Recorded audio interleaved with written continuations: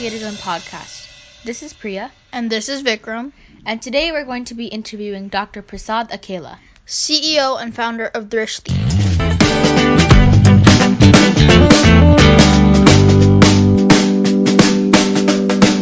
Hi, Dr. Akela. Thank you so much for taking time to talk with us today. My pleasure to be with you. So, looking forward to the session. Fire away. Our first question, in simple words, what problem are you working to solve and how? The basic problem that we're trying to solve is a problem that's looming over mankind right now. As more and more machines and robots become prominent and they start taking on more jobs, the question that we're looking at very broadly is, what does mankind do? Right? So a simple example of that is that once upon a time, you went to the bank and there's a person at the other end called the teller who would talk to you, give you your money, do whatever needs to be done. But today, you go to an ATM and pull money from the ATM, or you go to your online website and you do your transaction on the online website. So you don't need as many people to do those jobs.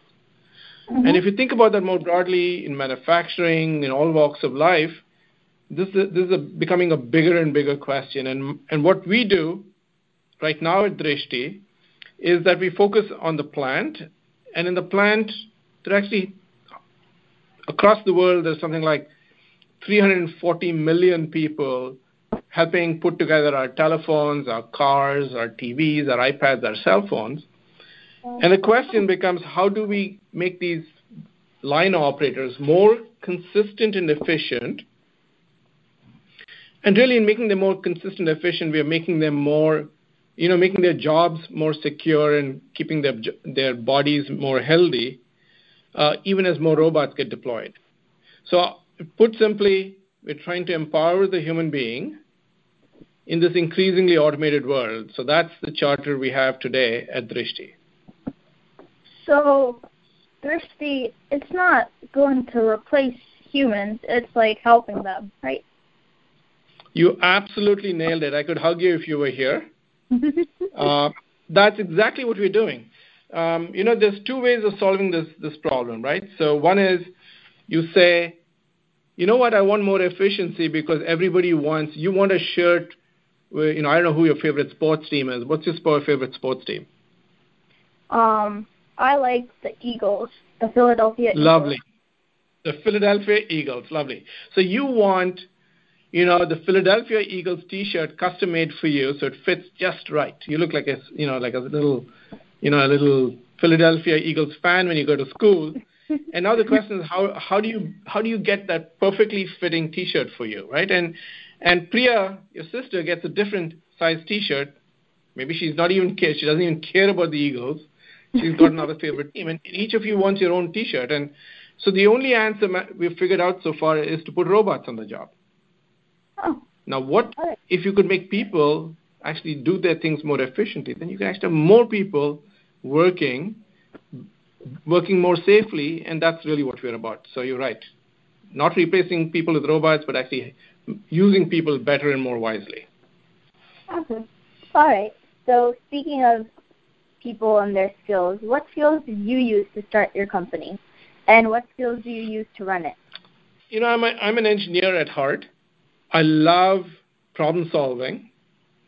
So essentially, I've gone from being an engineer where I started my life to becoming more of a business guy, and I go back and forth. So think of me as a very technical business guy. And the skills, I guess, that I bring to the table really are my experiences in life, experiences with having worked on the plant floor in robotics and automation. And if you and the kids on this call haven't ever been to an automotive plant, I really encourage you to do that. It's just amazing. Go to a GM plant, a Ford plant, a Tesla plant, wherever you live. And it's just the way cars are built is mind-boggling. So engineering, that love of automation, robots, cars, that's the kind of stuff that keeps me going. The second is people. You got to like people. You got to be into it because it really takes more than one person to build a company. It actually takes many people. And it takes people of different sorts. So let me give you an example. My colleague Krishnendu and the engineering team are wizards. They are able to put the kind of product we've got together. All of my investors understand how to build companies from a business perspective. And our customers actually are very helpful to us. They sort of point us to the right problems. So really building a company is about people as much as it is about the problem itself. So now I think you had a second part to your question, which I think was, how do I run the company? Yeah. Yeah. What skills do you use to run it? The best skills are to find the best people and let the people run the company. All right. Why? Yeah, that's a great question. So, you like the Philadelphia Eagles, and let's say we're coming up on draft time, you might actually know a lot about the players, their stats. You're like my son Chirag, he knows every stat there is to be known about every single sport in America. It's beyond belief what he knows. Oh. And I actually, if I'm putting my dream team together, I'd actually call him up and say, hey, Chirag, I'm putting a dream team together. Help me do that. Because it turns out that one person cannot know everything. And everybody around the table actually knows something more than I do. So the trick is to first figure out who knows what, how well they know it, and then let them run with it. So to run a business, you need a lot of people skills. In fact, I would argue that is probably more important than your technical skills. How do you... because people are people. Yeah, go ahead. Oh, so you're talking about people skills and all these different skills that you're currently using and that you did use to start your company. So how did you acquire these skills? Did you study it in school? Or, what did you study that helped you start your company? I think people skills, you have to pick them up. So some people are natural. They, I don't know if either of you is that kind, but you very naturally have a bunch of friends. You sort of learn to go along with them or to take them someplace they couldn't, you couldn't have otherwise gone. And some things you learn. And you can say I'm not exactly a natural. There's some parts of me that are natural people leading, but I've had to learn so much. So that you don't learn in school. No MBA, no engineering school, no undergraduate school will ever teach you that. The only what do they call it? The school of life will teach you that, right? Yeah. So I think anybody who wants to build a company should try and jump in sooner than later. You get your head handed to you a few times, and then you go from there. What did you study in school? So I started my life in India. I went to a school called the Indian Institute of Technology in Madras. It's a wonderful school. You went to IIT? Yeah, I went to the IIT in a town called Madras, now called Chennai in southern India.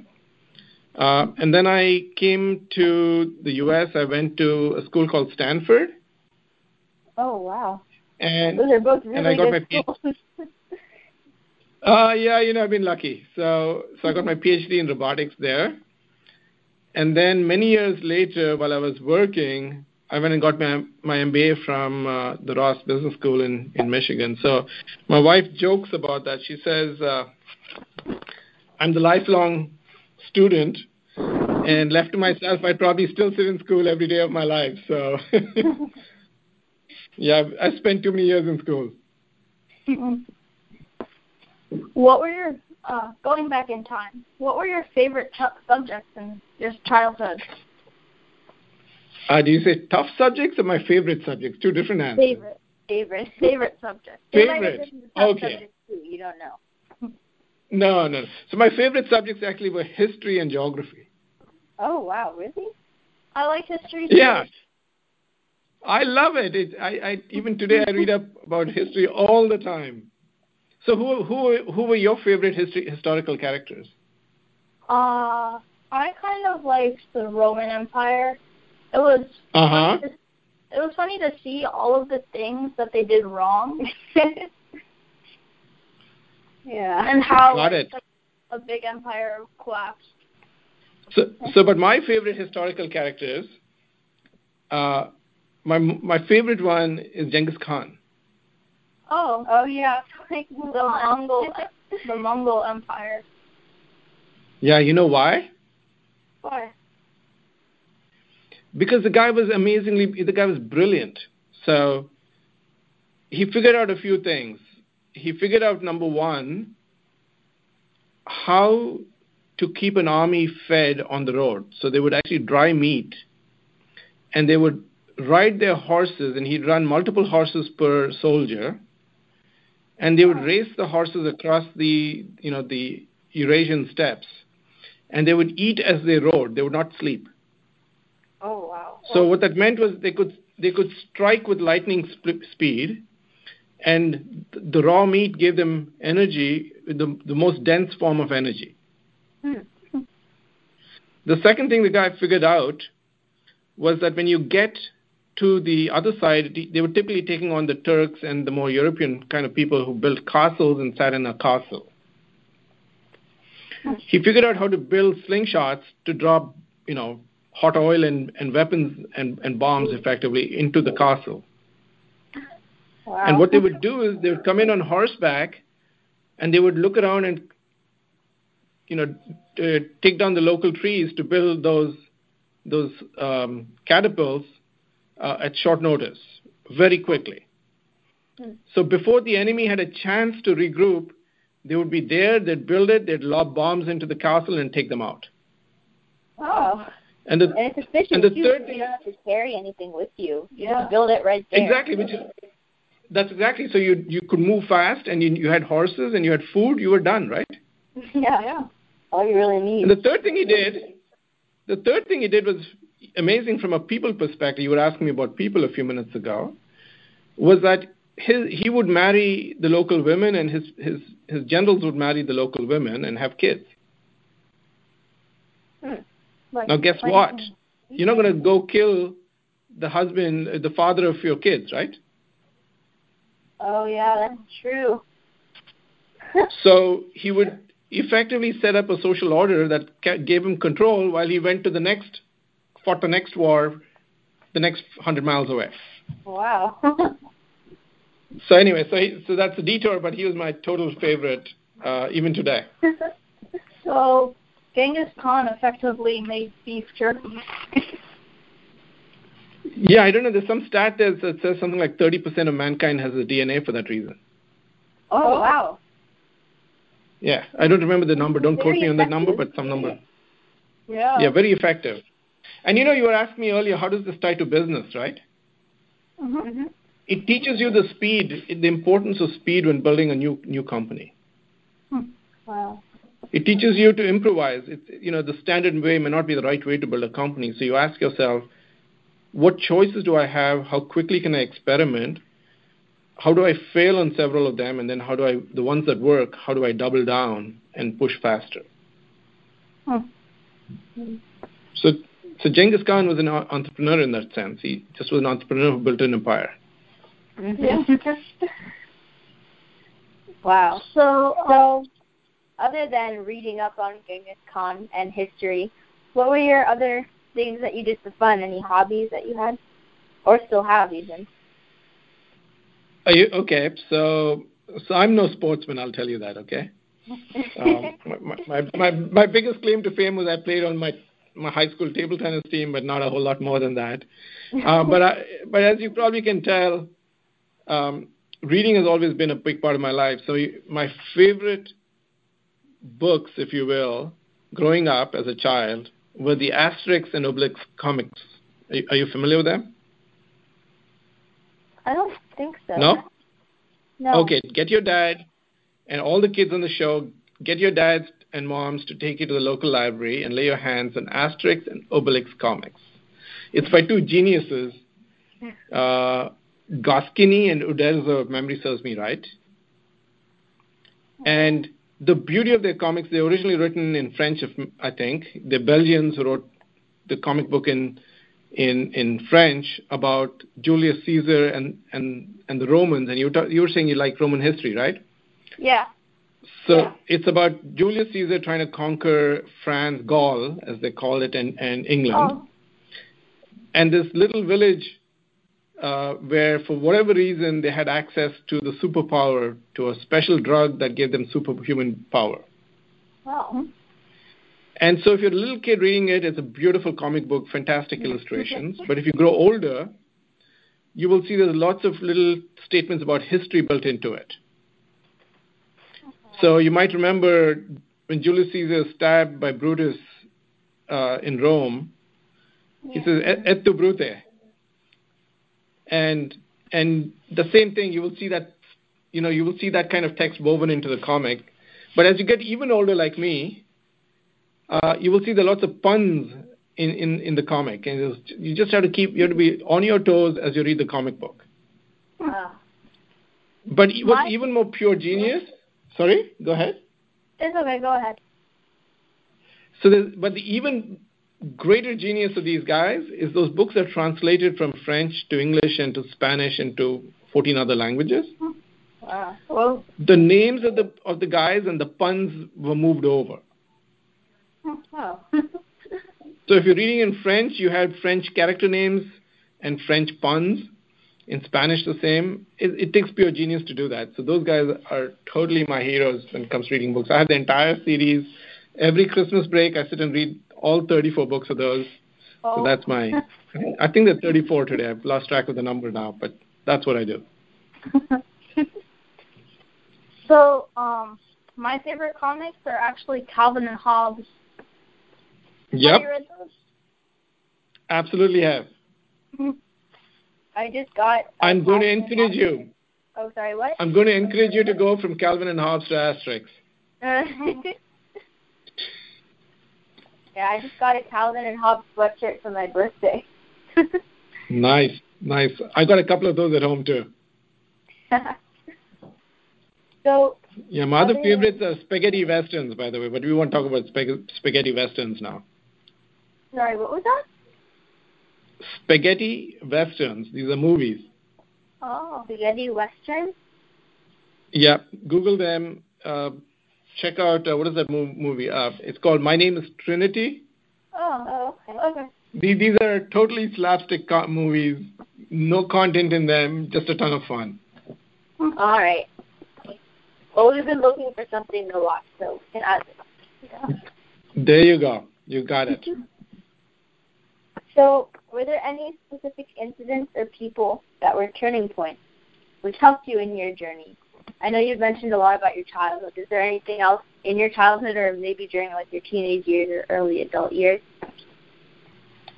Yeah. So you know what they say life's a journey, and they say that it takes a village to raise a kid. Mm-hmm. So I think I was very fortunate that there truly was a village around me. I grew up in a very enchanted place called the Indian Institute of Science, which is India's premier university, even better than the IITs in some sense. Really? Yeah, if you ever go to Bangalore, have your dad drive you down. It's a beautiful campus.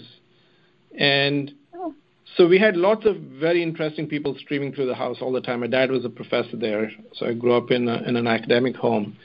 So if you ask me, any people, clearly my dad, my parents, particularly my father, had a tremendous influence on me.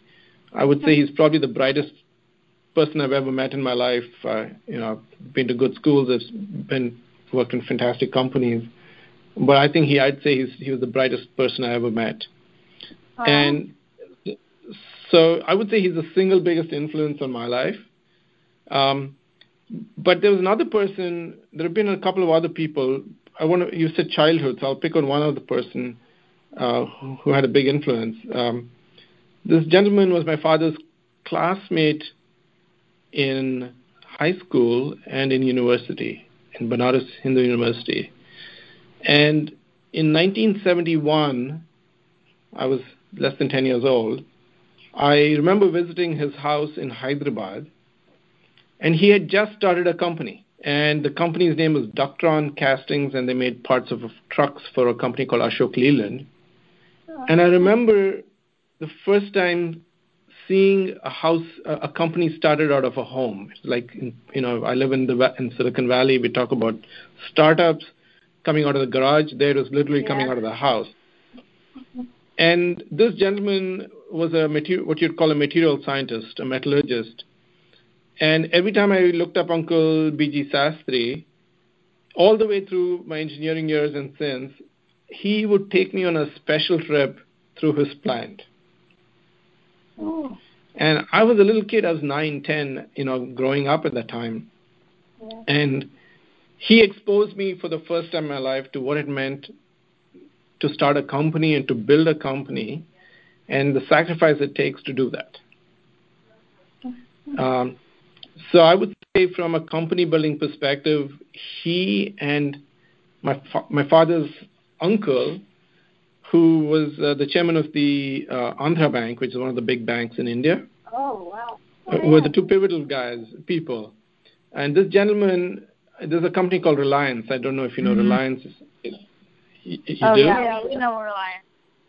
Yeah, so Reliance, Dhirubhai Ambani, when he was starting out, my father's uncle, Mr. Gopal Rao, was one of his first bankers. He was one of the people who first put money into Reliance.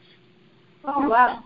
And I landed up one summer as a 16-year-old, if memory serves me right, being his chauffeur. He spent the summer with us, and he entrusted his Fiat car to me and said, "You will drive me around." And for the first time, I saw what being an executive was, because he absolutely was utterly prompt, beyond prompt. He stood up ramrod straight. He was 60-something by then. And when he walked into a meeting, you could see he was there to run the meeting. Wow. And he was very clear what he wanted from each meeting and just plain direct if he wasn't happy about something. And it was just an eye-opening experience to be his sidekick, if you will, watching all of the drama for a month. So those are some of the kinds of people who impacted me when I was in my in my youth. What advice would you give to your younger self? Oh, to my younger self. Okay. I'd say do what you love what you do. And the second thing I tell myself is find friends. The kinds of friends who will push you, who will challenge you, but yet will be good friends. Yeah. And the third is you can't plan life. So go with the flow. Let serendipity take over. Yeah. Like roll with the punches. Roll with the punches, exactly. Because, the world is changing. The world I grew up in is very different than the world you were growing up in. Mm-hmm. Oh. In fact, the world I grew up in is different than the world I live in today. So if I simply close my mind and I say I'm going to only do this, I'm walking away from so many wonderful choices that sit in front of all of us. I wanted to be a professor growing up, right? I wanted to be a professor growing up. My wife wanted to get her PhD, so when we were moving back from Japan, we had to find a place where she could get her PhD and I could go work, and I turned down academic offers thinking I'd go back to being a prof. It turned out I landed up building out something fantastic at GM, and I said, you know what, this is great. So I went and got an MBA and I became an entrepreneur. If you had asked me when I got my PhD what I'd do, I'd say professor. So if you aren't open, you'd miss out on some fantastic opportunities in life. Yeah, actually shifts us into our next question. In your view, what would you have school kids do to prepare for the future? I have 2 kids, and the way I've for good or for bad, I don't know how, I'm going to see how my kids turn out, but I think people get too stressed about school too early in life. I think childhood should be enjoyed, You should read books. You should go play games. You should make friends. Yeah. And that's the way life should be till you get to high school. I know, Priya, you're getting to high school. This is exciting stuff, but you really got to explore, right? And it's funny, you would ask me, what does it take to build a company and run a company? And it's mostly about people. So when do you learn about people? You learn about people when you're in school. Mm-hmm. You make friends, then you lose the friend. You're upset with the friend. You sort of learn to go back and sort it out with the friend. Yeah. All of those things happen in the business world, right? Mm-hmm. You learn to form a cricket team or a baseball team. Somebody becomes the leader of that team. Yeah. Some people say, you know what, I'm a great pitcher. I have no interest in doing anything else. And you learn to find what you love. All of that happens very naturally when you're growing up, and that's what you should focus on. Now, when you get to high school, of course, things start changing, especially in America. And I would say in high school, you have to explore. You don't know if you want to, growing up for me, you either became an engineer, a doctor, or a lawyer. That's the way India was when I grew up. But, today, I talk to the friends of the kids of my friends, and there's so many things these kids do that just blow me away. So I'd almost say high school is about exploring, being open, and, figuring out what you like. And I'd say much of that even goes into college because American colleges let you explore. That's what I'd say. Just go have fun, explore, and make good friends. Okay. Well, thank you so much for taking the time to talk to us today. Yeah, we really enjoyed it. It was As did I. You guys asked some great questions. You got me thinking. Thank you. Take care. Bye-bye, guys.